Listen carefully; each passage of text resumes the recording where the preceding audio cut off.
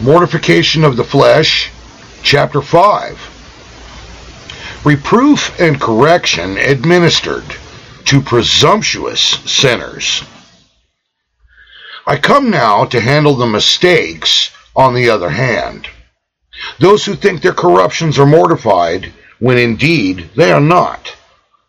The heart of man is deceitful above all things, Jeremiah chapter 17, verse 9, and a bundle of guile. And a man himself is a proud creature, and very apt to have a high opinion of himself. Now, there are three kinds of mistakes that wicked men make in thinking their corruptions are mortified, when indeed they are not. Number one, they conclude their corruptions are mortified because they find an opposition against some sins. Number two, they conclude their corruptions are mortified because they find themselves, or they find in themselves, the power of restraining grace. Number three, they conclude their corruptions are mortified because they have left and forsaken some of their sins. A man may have been an adulterer, a swearer, a drunkard, or so forth in former times, but he is not one now, and thus he concludes his corruptions are mortified. And more will be covered on this in chapter 6.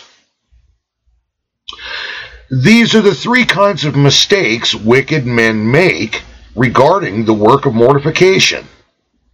I will address the first two in this chapter and the third in the next, showing you the weakness and insufficiency of these arguments as evidence a work of mortification is upon their hearts. And so, to begin with the first, case number 1. A wicked man concludes his corruptions are mortified because he finds in himself an opposition against some sins. Answer. An opposition to sin may proceed from the light of natural conscience, which may convince a man what is sin and what is not. Even wicked men may have a law within them that makes them loathe, oppose, and resist some scandalous sins, such as sexual impurity, drunkenness, and so forth.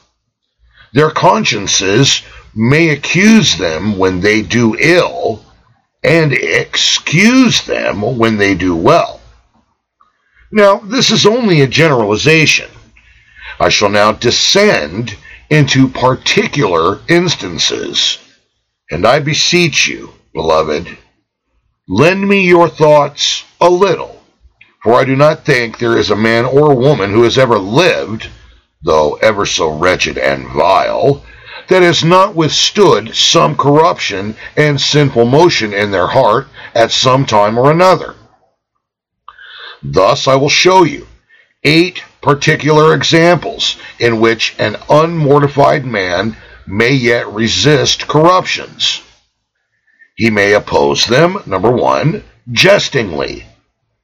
Number 2, sparingly. Number 3, partially. Number 4, hypocritically. Number 5, slavishly. Number 6, constrainedly. Number 7, faintly. And number 8, politically. Number 1, you have an unmortified heart if you oppose corruptions jestingly. Such a man fences with sin as actors do upon a stage. They pretend to hurt one another and appear to hack and hew at each other, yet never deal a deadly wound or draw a single drop of blood. Their combat is merely for sport and show. Thus, when a wicked man opposes and resists sin, he will be careful not to hurt his sin. But a mortified man, he fights in sincerity, contending with it not as a fencer, but as a warrior who engages his mortal enemy, knowing that he must kill or be killed. A godly man opposes sin as the deadly enemy of his soul. He knows that he is now grappling for his very survival. Now consider for yourself whether in opposing sin you do it only jestingly. Well, such opposition is worth noting. Number 2, you have an unmortified heart if you oppose corruptions sparingly.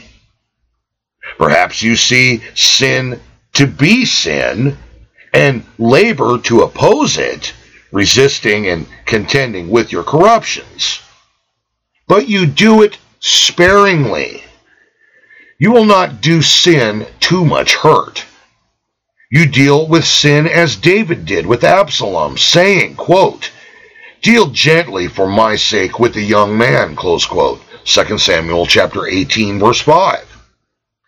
And thus it may be that you deal gently with your sins, opposing them very sparingly.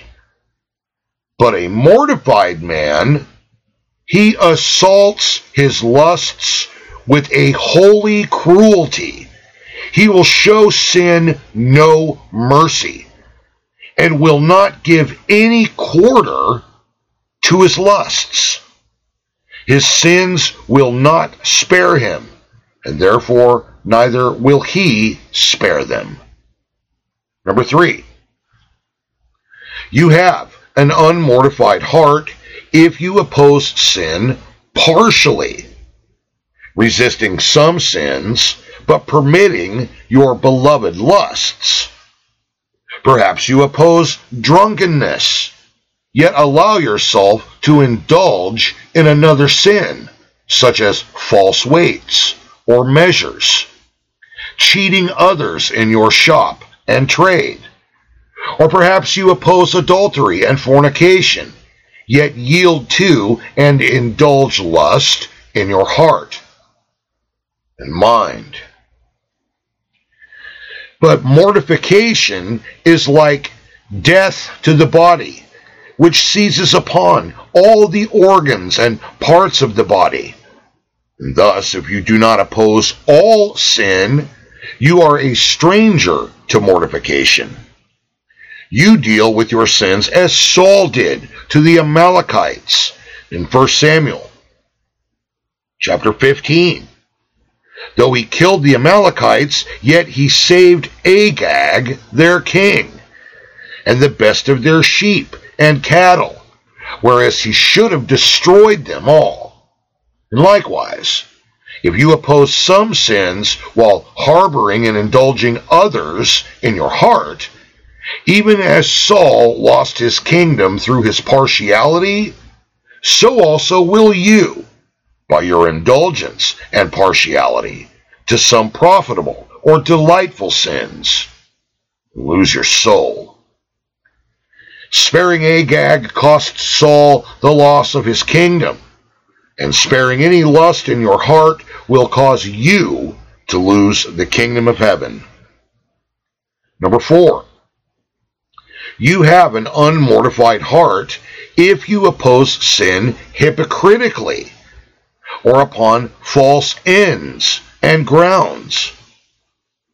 When a man opposes sin, not because it hinders him in doing good, but because it hinders him from receiving good, he opposes sin hypocritically.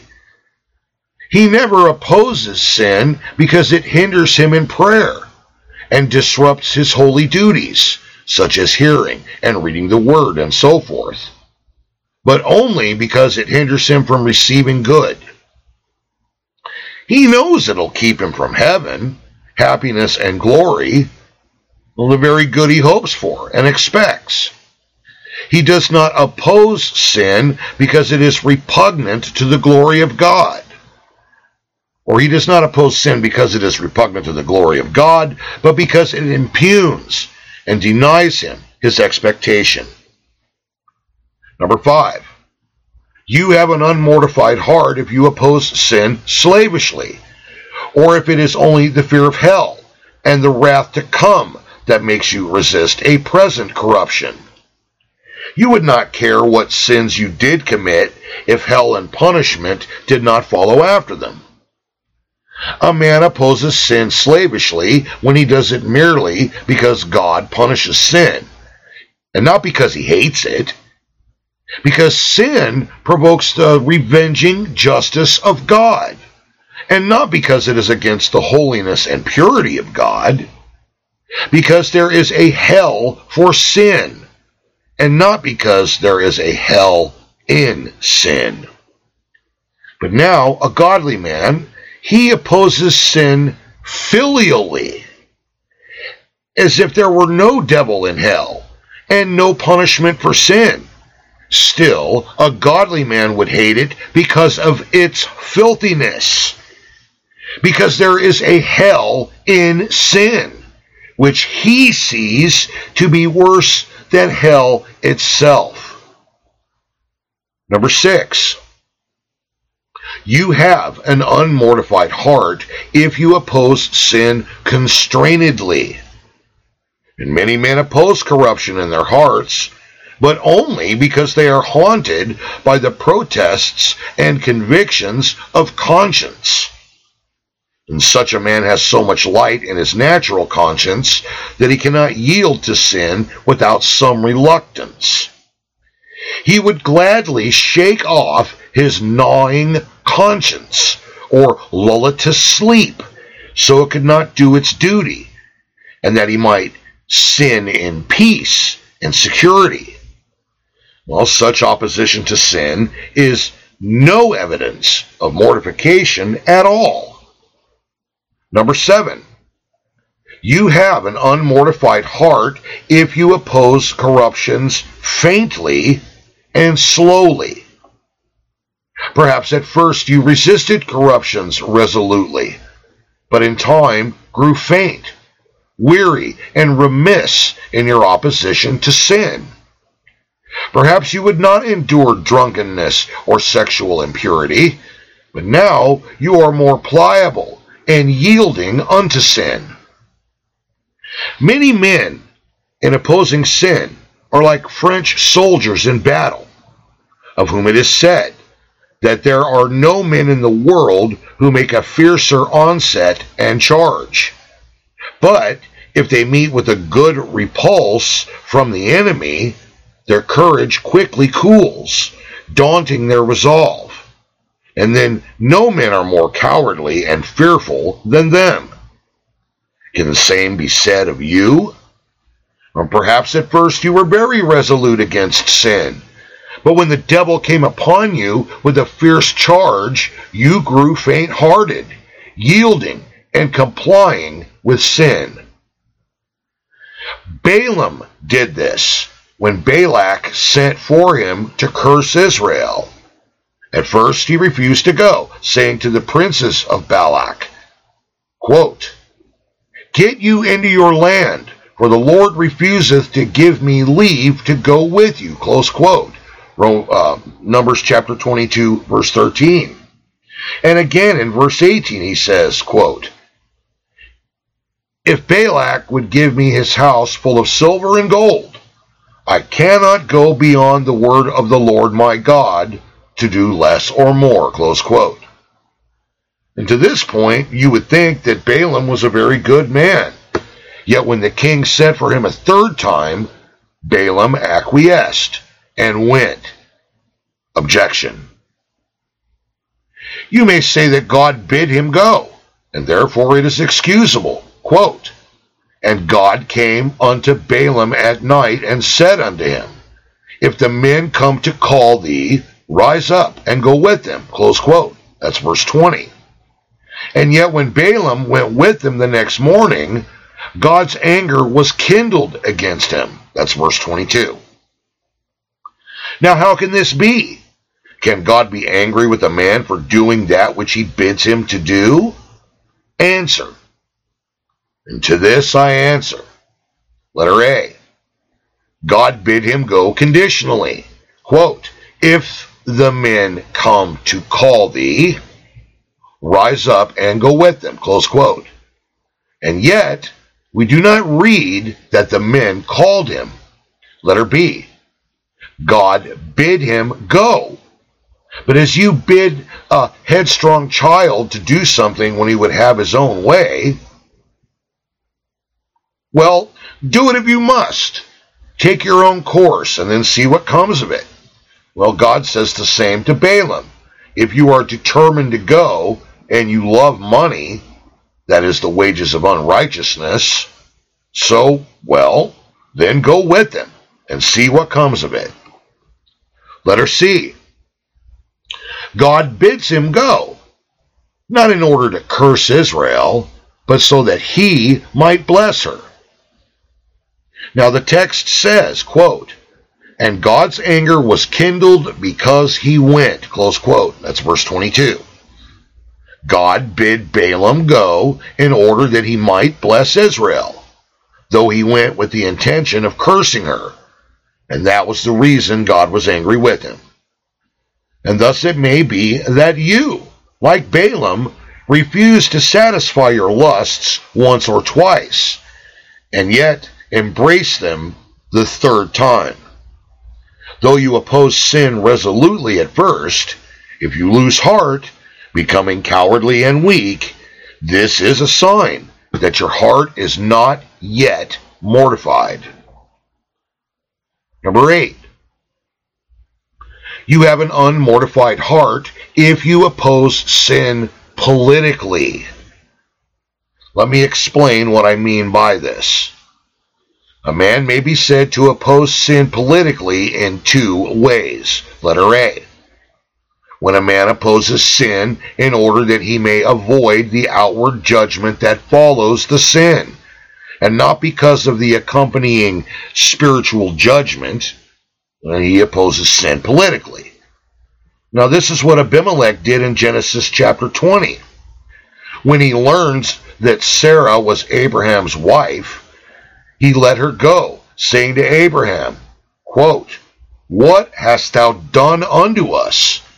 And what have I offended thee, that thou hast brought on me and my kingdom a great sin? Close quote. That's verse 9. A wicked man may oppose sin because he knows it may bring evil upon his body, his household, or his kingdom, but not because it is a dishonor to God. Letter B. Excuse me. A man opposes sin politically when he opposes one sin so that he may harbor another sin with less suspicion.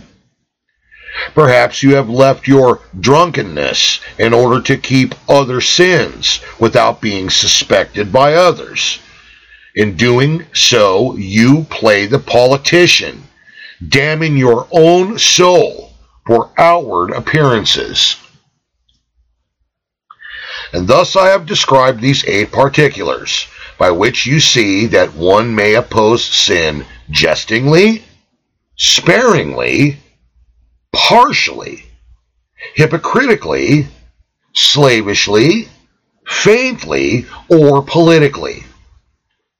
Now, if you go no further in the opposition of your lusts, you cannot conclude that a work of mortification has been wrought upon your heart. This answers the first mistake wicked men make in the opposition of corruptions. Case number 2.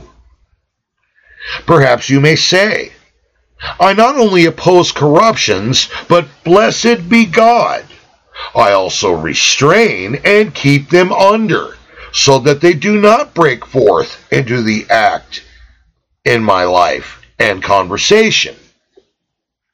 Therefore, seeing that I have a power enabling me to restrain and subdue my corruptions, I hope that my heart is mortified, and that all things are well with me. Answer. In answering this, I must acknowledge that it is a good step on the way to heaven for a man both to oppose and restrain his lusts from coming forth into the act. Yet I have 3 words to say to you, so that you may not be mistaken. Number 1, a man may restrain himself from the commission of some sins merely from the principles and dictates of nature. We read that Socrates professed an addiction to chastity. He tells us that he never had a lustful thought, a wanton glance with his eye, or an act of sexual impurity in all of his lifetime, and yet he was a heathen. We read that Cato was so afraid of drunkenness that he never drank enough wine even to refresh himself. And such men as these have gone beyond many professing Christians in restraining themselves from sin. Number 2, lusts may be restrained by the force of religious education and example. We read in 2 Kings chapter 12, verse 2, that, quote, Jehoash did that which was right in the sight of the Lord all his days, wherein Jehoiada, the priest, instructed him, close quote. Jehoash did that which was right in the sight of the Lord while Jehoiada was alive. But when he was dead, then Jehoash did wickedly. That's verse 3. Sin was restrained in him while he lived under the guidance of a good man, but afterwards it broke out. Perhaps you are under masters and tutors that have a strict eye on you.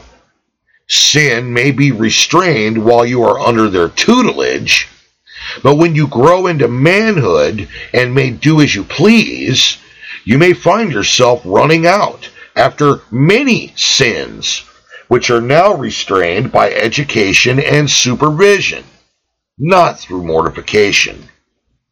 Number 3, a man may restrain his lusts, abstaining from some sins merely because of the terror and trouble of conscience that lies upon him.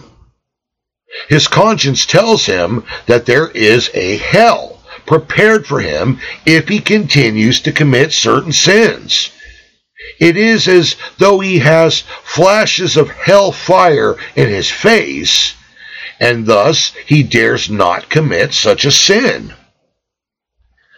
Imagine a dog that has a bone lying in front of him, but his master's stick is over him.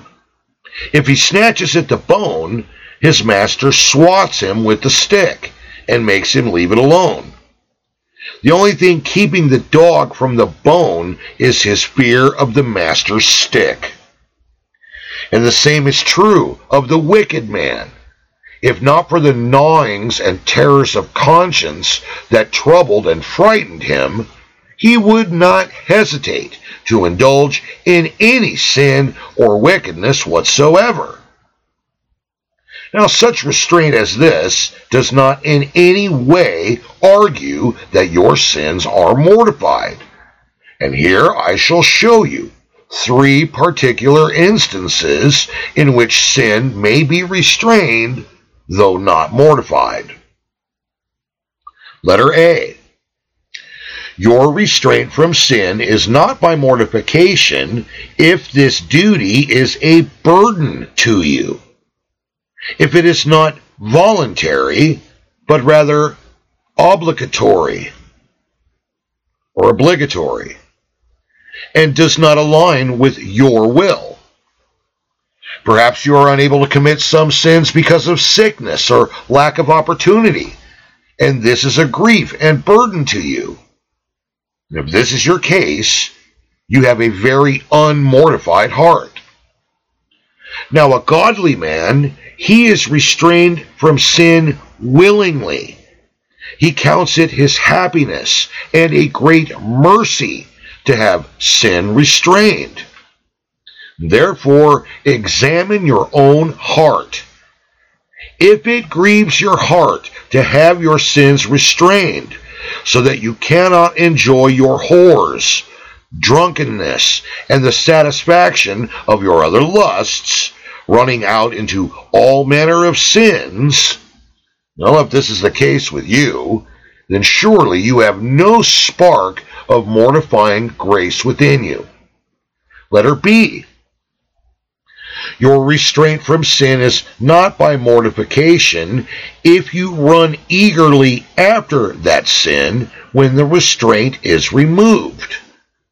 Perhaps you are restrained by a watchful eye that is over you, so that you cannot chase after sexual immorality, drinking, Sabbath breaking, idolatry, or so forth.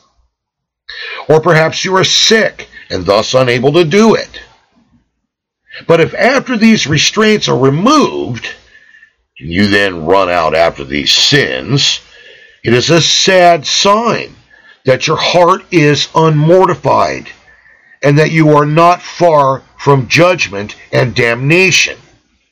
For the restraint from sin makes you run after it even more eagerly and urgently when that restraint is later removed. Letter C.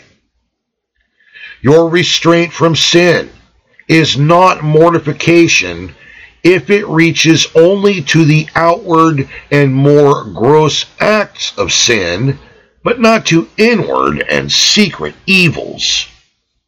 As I told you before, you may abstain from great and scandalous sins by the mere light and instinct of nature, even as Socrates and Cato, who again were heathens, did.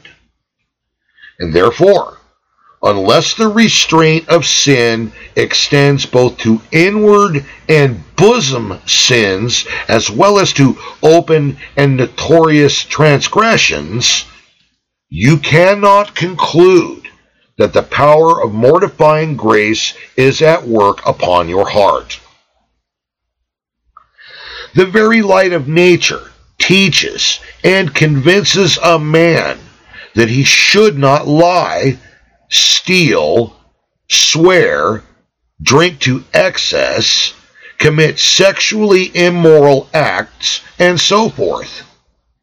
But although a wicked man may suppress these great and crying sins, he cannot subdue smaller and less conspicuous sins. For he cannot discern these sins within himself. He may not consider such inward evils to be any evil at all. And thus we read of Aristotle, that he counted many things to be virtues which the Scriptures condemn as vices, such heathens considered jesting to be a virtue. But Paul tells us it is a sin, and therefore counsels us to avoid foolish talk and jesting as things not befitting. That's Ephesians chapter 5, verse 4. Aristotle also accounted it noble for a man to have a high opinion of himself, and that he deserved great places of honor and repute in this world. But the Apostle Paul looks upon it as pride of heart for a man to think highly of himself. Romans chapter 12, verse 3. Now, I'm only hinting at these things in passing, so that you may see that the light of nature is not bright enough to reveal many sins, especially if they are small and inward evils. You may suppress open and notorious sins without ever having the power of grace working upon your heart. True mortification lays a restraint upon inward and secret sins, so that all of a man's endeavors are set against them, just as they are set against more visible and notorious evils. Thus I have finished describing the first two kinds of mistakes that wicked men make in thinking that their corruptions are mortified, when indeed they are not. Now we come to the portion for discussion or personal reflection. And again, I encourage you, beloved, engage in this. Even if you're by yourself and you got to talk it out loud, or write it down and answer questions as if you would taking a test or something. Really do this thing. It'll really help you if you're having trouble understanding what's being read in these chapters. Number 1. In what ways may a man falsely conclude that his corruptions are mortified when he finds in himself opposing certain sins? Why are each of these instances inconsistent with true mortification? Number 2. What false motives for restraining sin may disguise themselves as true mortification? How do they differ from true mortification? Number 3. Examine your own heart. Are the manners and motives by which you strive to restrain sin consistent with true mortification? Explain your answer.